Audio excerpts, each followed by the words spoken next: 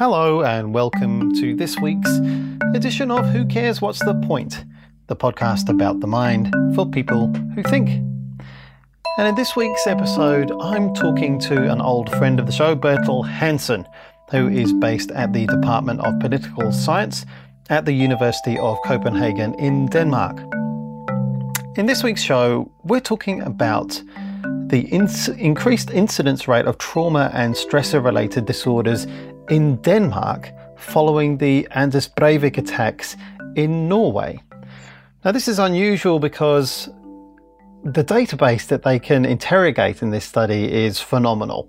It's all the psychiatric morbidity that occurred in Denmark over an extended period of time. So they can look at the cases that were showing up in hospitals and other health care professionals' clinics related to the timing of these attacks. Now, Bertel and the team have found some really interesting findings here, particularly about the role of the media. Now, what they conclude is that it's possible that news media alone plays a key role in triggering psychological reactions to terrorist attacks. Have a listen to the conversation between myself and Bertel and make up your own mind.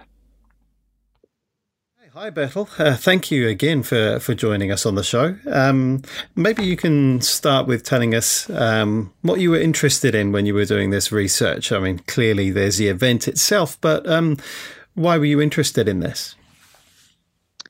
I think the main motivation actually, it came from a different study very similar study that we did on the 9/11 attacks, where we found an increase in the number of Danes with this particular type of disorder, with these types of disorders, trauma and stress-related disorders, in the weeks right after the 9/11 attacks.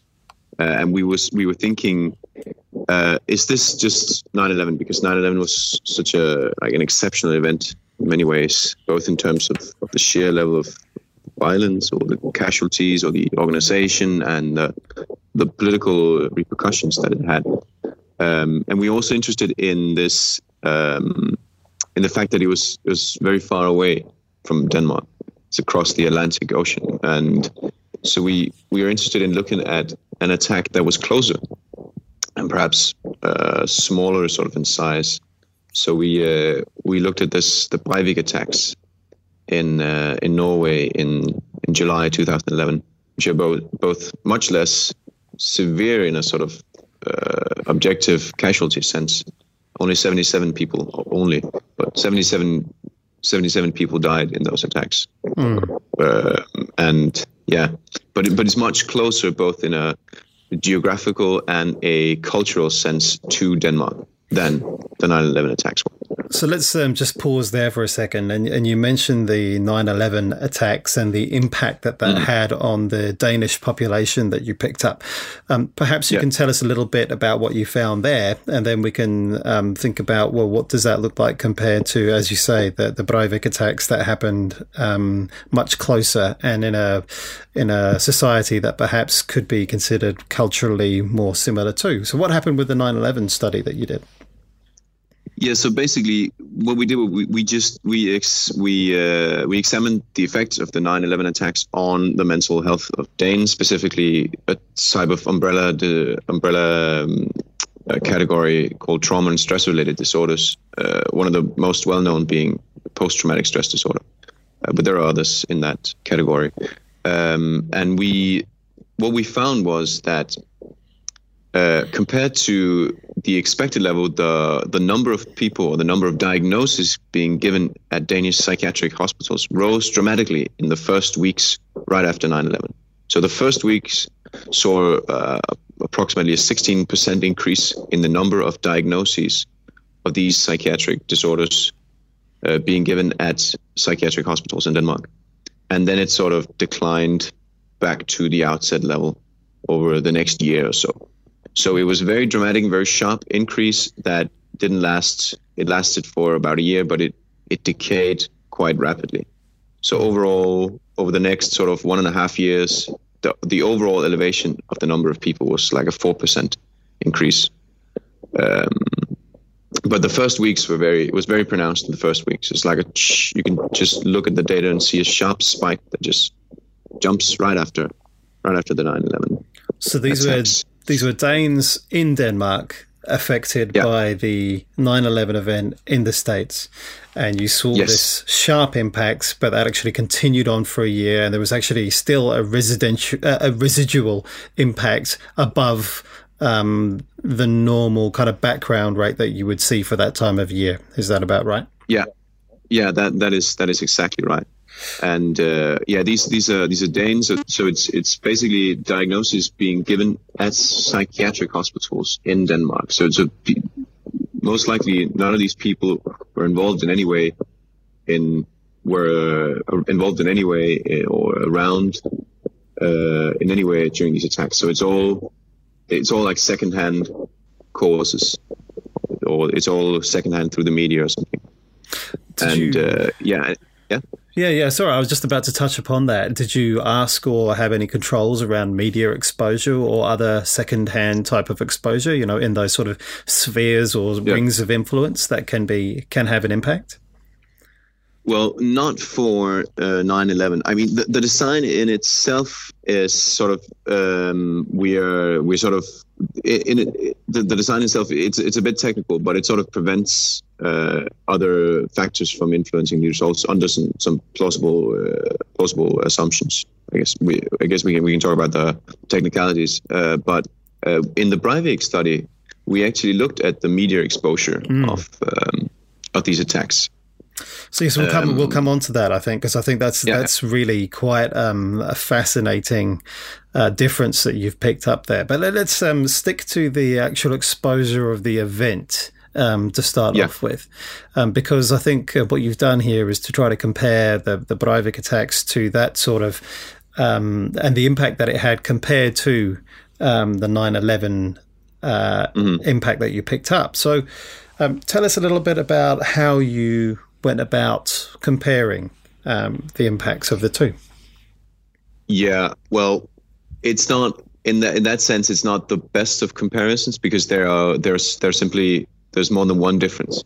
So so 10 years passed between those two events. The media changes focus, or changes the way in which it reports about these events. Social media begins to appear or become a much bigger part of the overall media picture. And also the attacks are different in nature. So and then there's the last sort of difference that we think is the most important one, is the proximity in a cultural and a geographical sense to Denmark, to these patients. So there are many. There's more than one difference. So it's not an ideal sort of lab comparison. But those are difficult to make with the terrorist attacks. So there are more than one difference. You could also speculate that the increase that we see for the Breivik attacks compared to the 9/11 attacks, the Breivik attacks, the increase is much bigger. You can also speculate that that's because of a change in the way media reports about things, and the sort of the penetration into people's lives of these events because of social media and how invasive that is in many people's lives. Yes, so there's more than one difference between those two events. Yes, I totally appreciate that. It's a different time, different kind of event, and the impact of it and the number of people involved. So let's think about the methods that you used, because I'm really fascinated by this. So let's start off with, what was the database that you were drawing from, how many people, but then how did you look at the impact over time? Because there's some really interesting sampling that you did here. Mm-hmm. Yeah, so basically our data is everybody in Denmark. So we have total population data of all diagnoses ever being given at a Danish psychiatric hospital or psychiatric emergency room. And we use the period 1995 to 2012. And we do that, 2012 is the last year where we have complete data. There's a lag in registration. And in 1995, there's a change in registration. So though data from before and after that date are not that comparable. So our data is basically it's everyone in Denmark, And what we do with that is simply we just count the number of diagnoses being given of this particular type of this umbrella category of disorders every week in that period. So our data is simply at this aggregated level. It's just number of people with this diagnosis every week, being given this diagnosis every week in those years. And then we use something called intervention analysis, transfer function intervention analysis to investigate that. And basically, it's about using all this data that we have before the event, before the terrorist attack, the Breivik attack, or the 9/11 attack in the other study, to create a statistical model that predicts what the expected number of diagnoses following the event, based on how the number of people progressed before then. So basically, for example, all these time series, they trend upwards. So basically, there's a general increase in the number of people diagnosed with any type of mental disorder, basically in Denmark in this period. And we don't want to just observe that and say, oh, that's because that's caused by 9/11. That's a general trend over the period. So we do a lot of statistical manipulations to get a sort of a counterfactual, in the sense, based on the previous development of this time series. So how many people did we expect to get this diagnosis after 9/11 based on data up till that point, and how many did actually? So that's sort of the... Yeah. And so, you're ruling out this background increase in rate that you had been picking up anyway. So you've got a statistical correction to account for that. And also seasonal effects. For example, some psychiatric disorders they increase, most notably depression, increase during the wintertime. So we don't want to observe that. We don't want to assert that 9/11 caused this increase when it was really caused by just seasonal variation. So there's many sort of corrections that we can do to make a good counterfactual, really, of what the number of people would have looked like without this attack. And we did a and podcast. Then compared what it actually. Yes, Sorry? And we did a podcast talking about those seasonal variations and the impact of perhaps time changes earlier on. Yes. If some of the listeners may have heard that. If you haven't, it's a really good, interesting episode on the impact of taking the clocks back if you live in those countries where we do have those seasonal adjustments to time. So you accounted for some of those seasonal variations as well, and you found, I think, in the 9/11 study you found as you said, there was an initial increase and that tailed off over time. What did you find in your later study looking at the impact of the Breivik attack compared to the 9/11 attack? Was it comparable? Was it larger? And what did the time series look like over the year? It was much larger. That was actually a bit surprising to us.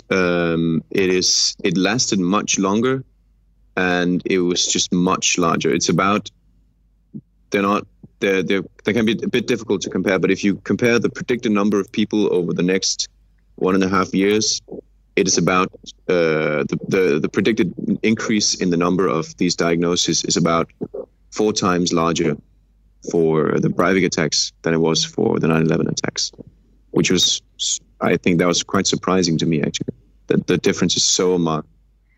And it's actually, I do a lot of fancy statistics on this, but you really don't need it. You can just look at the time series and just see this increase. It's so pronounced, so huge for the Breivik attacks. I have the paper in front of me now, and you can see on the graph there's a spike there. That's quite clear to see, even just visually, without even, as you say, looking at the statistical table and breakdown. Yeah. So those are the most, at least to me, that's always the most persuasive results, those that don't depend on my fancy statistics. And you estimate here that there's around a 16% increase in the incidence of those trauma and stressor-related disorders in those initial weeks. I think you said, is it 76 post-intervention weeks, so a year and a half following the event? Yeah. So that's the total increase compared to the previous 1.5 years. So it's about 2,700 extra diagnoses. Wow. And then, as you say, the pattern is different over time compared to the 9/11 study that you did over the year and a half follow-up. How was it different? It starts off slightly slower, but not much. It's mainly that it lasts a lot longer, and then it's bimodal, actually. It has a big increase initially after the attacks, and then it starts dipping down again after about a year or so, and then it increases again a lot, a little over a year later. And you've got some ideas around what that's about, right? Yeah. We think that's related to media exposure. So basically, I think it's at least there's I don't think there's any alternative explanation than these people, to the extent that they're affected by these attacks, that they must be affected through media exposure, because they're not in Norway, or they're not in New York at the time of the attacks. They just learn about it through media. So it must be that the media exposure is somehow causing people to react in this sense, or this way. So we're interested in that, and we're also interested in this strange bimodal pattern. So there's a big spike first, or a big sort of hill right after the Breivik attacks. It just goes down after a while, after a year, and then it just goes up again, sort of a roller coaster looking effect. And this second spike is a bit over a year after the attacks, and it corresponds exactly to the passing of Breivik's sentence. The week when it starts the week when he was sentenced, and that is also one of the weeks in that year with the absolute most media coverage around his person. So we did a different. We counted all the number of times he was mentioned in all aspects of the Danish press. So, and then yeah. No, I'm sorry, because this is fascinating to me, and we've been talking about this study for a while, and I'm pleased that it's finally made publication, because I'm not aware of too many studies that can pinpoint the impact of the exposure and the number of times that a particularly traumatic story like this has been mentioned in the press, and then actually tracking that quite carefully and finding an increase in not just symptoms, but in diagnosed cases in an officially recorded database like this. Yeah, it's really the data is great, and also the Breivik case is pretty great for this, because if you mention Breivik in a paper, it can only be about this case. So there's no confusion about these articles. They're all about this terrorist attack. So when we see spikes in media attention around Breivik, we know that it's positively because they are mentioning him and his terrorist attack. So it's very clear. And you can actually use as a sort of a test, instead of using the actual terrorist attack to predict the number of people diagnosed with these disorders, you can use the spikes in media attention. So if you just forget about the fact that there's been an attack, you can accurately predict the development in these disorders just using the number of times Breivik was mentioned in the Danish media.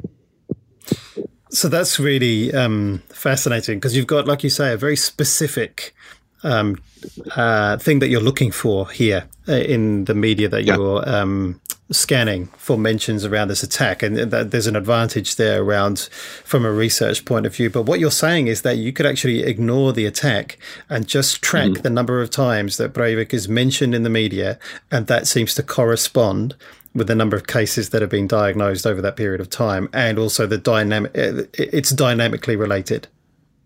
Yes, basically, you can use these weeks with exceptionally large media coverage as their terrorist attacks in their own right, or you can just assume that they are intervention, as they are terrorist attacks, and just and then use the same model, just assume that they are terrorist attacks, the weeks with high mentions of his terrorist attack, and you can predict the time series very well. So it is as if that they act as their own attacks, weeks with high mentions of.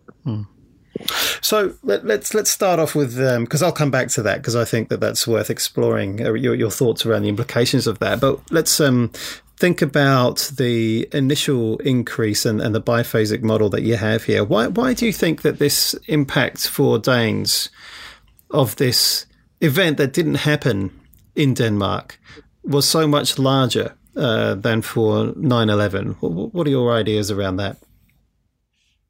I think, and we are speculating a bit here, but I think that it might as well have been us, sense that Norwegians are very similar, both in terms of language and culture, but also they're also very close in terms of geography. So Danish people will have an easy time identifying with Norwegians. Something happened to a Norwegian might as well have happened to a Dane, because the two cultures are so similar. Actually, they were part of the same kingdom for a long period in history. So it is as if it happened to us, so to speak. So I think that is the main reason why the effects are so much larger than the 9/11 effects. Simply because there could be a feeling that, it's going to be us next time, or this could have been us. Is there any data available about the sorts of, or the number of cases that were occurring in Norway at a similar period of time? Yeah, we don't have that data, but there were studies done that showed that the levels of, I think it was post-traumatic stress disorder specifically, they were perhaps unsurprisingly much higher among the people that were involved in the terrorist attacks, but they were also higher. There was increased levels of post-traumatic stress disorder in the population corresponding to how close they were to the attacks. So people in Oslo had more elevated levels than people farther away. And that makes sense. So Norwegians were affected by it, and you had the same kind of results for 9/11 in the United States. But then you have this. But usually the data is worse. That's right. Sorry, yes. And then you have this kind of like biphasic model, as you say, where you've got this large surge that you picked up after the actual attacks, and then the secondary surge about just over a year later, which corresponded with what was going on in the courtroom and the lead up to the conviction and then the sentencing, I think. So this idea that the news can spike these trauma cases, did you have any idea as to whether it was the same people being re-traumatized, or were these new people coming forwards at this point? That is a great question, and it's one that we want to explore. We haven't done that yet, and there's some technical reasons why, because you have to get very specific permissions to do specific questions, because this data is so sensitive. But it sounds, I think, and we've also talked about that in the group, that it's very plausible that many of these could be reactivated cases. That the initial attacks, they increase your sensitivity greatly, and you react, and you get this diagnosis, and then you feel better perhaps, or you're at least out of the psychiatric system, and then it's mentioned again. I think that's also common in post-traumatic stress disorder cases, that similar events trigger your reactions again. So I think that's very, very plausible. We haven't been able to study it yet, but we can in the future. Okay, yeah, I think that would be really interesting. That sounds plausible, what you were talking about there. But I guess the thing I always ask people who come on the show, Bertil, is why should we care about what you found about here? What's the point? How can this be used and thought about in order to assist perhaps clinical services or understanding the impact of these sorts of events and how the media are involved in that? I think there are three main practical sort of lessons or takeaways from this study. And one of them, the first one is perhaps more practical in the sense that it can help psychiatric services prepare for these events. So unfortunately, there's probably going to be another terrorist attack somewhere, and perhaps one not too far from Denmark. And it's valuable knowledge for the psychiatric services to be able to say, all right, we can expect there to be an increased number of people coming with these symptoms in the next couple of weeks or next couple of months, really. So that's one of that's a very sort of practical implication. There's also a second one that's bigger, that it's sort of it helps in assessing the costs of terrorism, because the terrorism is really not very dangerous. So like very, very, very few people die of terrorist attacks. So, but it's constantly talked about, and huge sums are being spent on preventing terrorist attacks. So it is, and that is in a way that's very, very strange, because it's so not very dangerous to the general population. There's so few people being killed. It's like shark attacks or bee stings or something. Like there are very few people being killed overall. So why do we spend so much money on it? Well, it's perhaps, if that is justified, it is perhaps because that they don't just hurt people by killing the ones that they attack or wounding them. They also hurt a very, very large group of people that are not immediately affected by the attacks themselves. They cause fear, and they also cause these fear to a degree that is so extreme that people develop psychiatric illnesses that needs treatment. So it's about assessing the costs of terrorism as well. And I think the third implication is this media thing. If it is mediated through the media, if the effect is translated through the media, is there anything we can do, or is there anything the media can do to prevent people from being so affected, to prevent terrorism from being so depressingly effective? So that's the media. That's the third point. Is there anything the media can do to change? Yeah, I mean, I guess as I was reading the paper, I was very struck by the last sentence, suggesting that the news media play a key role in triggering psychological reactions to terrorism. And I think what you're saying there is that there's those effects seem to be so highly yoked and so correlated together that it's hard not to think that there is some kind of role being played here in this reoccurrence, this second spike in this psychological disturbance that's being picked up. Yeah, definitely. And also, just if it's hard to understand any spike in a different country, if not for the media. I mean, people don't. If the media doesn't report about a terrorist attack, there's no way Danes could have been affected. So it has to be through the media. Did you pick up any second spike like that in the 9/11 cases? No, and I think we may have been able to, but the effects were too small overall. So it has to be a huge effect for these sort of very fine-grained dynamic changes to be able to for the model to be able to pick that up, because there's so much noise in these data. And I guess that there was because it's week to week. So yeah. Yes, and there was a reason here as well, in that there was as well as the event, there was the trial of the actual person who did this, and that was a reason for it to be picked up. Yeah, definitely. There's a very, very clear sort of media, the progress of the media coverage, very, very clear. It's just the week of the attack, it's the trial, and it's the sentence. And then other than that, he's not mentioned that much. So where next for you?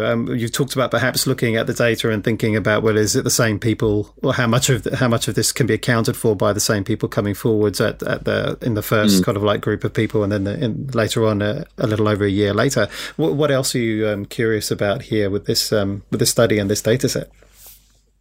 Yeah, that is one angle, one that we are currently working on, or that we have just produced. I think the final results for is looking at terrorist terrorist attacks, not a single terrorist attack, but multiple terrorist attacks, and the connection, basically terrorist attacks in countries where in immigrant countries, or in countries where lots of the immigrants in Denmark, they come from, so in home countries. So basically we're interested in, so we think that the Breivik attacks affected Danes so much, the general Dane, because Danes somehow have a connection to Norway.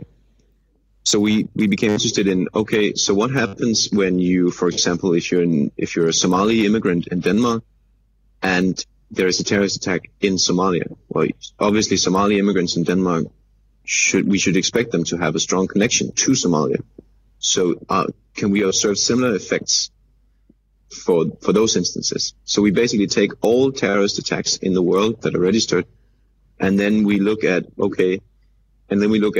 all immigrants in Denmark, and we observe whether or not their levels of trauma and stress-related disorders increase after a terrorist attack or a violent event in their home country. That's fascinating. So and I think you're going to have an unfortunately large number of events to be sorting through here and figuring out how various different immigrant populations have been affected by these things going on in other places in the world. Yeah, they turn out to be really affected. Actually, the rates double. The rates at which they get these diagnoses double in the weeks right after a terrorist attack in a home country. So immigrants are really, really affected by violent events in their home countries. So perhaps so perhaps there's as you say, there is a model here, understanding the cost, but also thinking about the capacity and also surveillance of those immigrant populations when we do get events like this occurring around the world, to make sure that we have care put in place for them. Yeah, definitely. I mean, we can just see descriptively that the levels of a large number of psychiatric illnesses, at least in the Danish data, are way higher for immigrants than they are for regular Danes. So why is that? Well, this is one of the reasons, probably, that it is because in some of these countries there are continuously violent events continue to occur, and that continues to affect people in the country that they've immigrated to.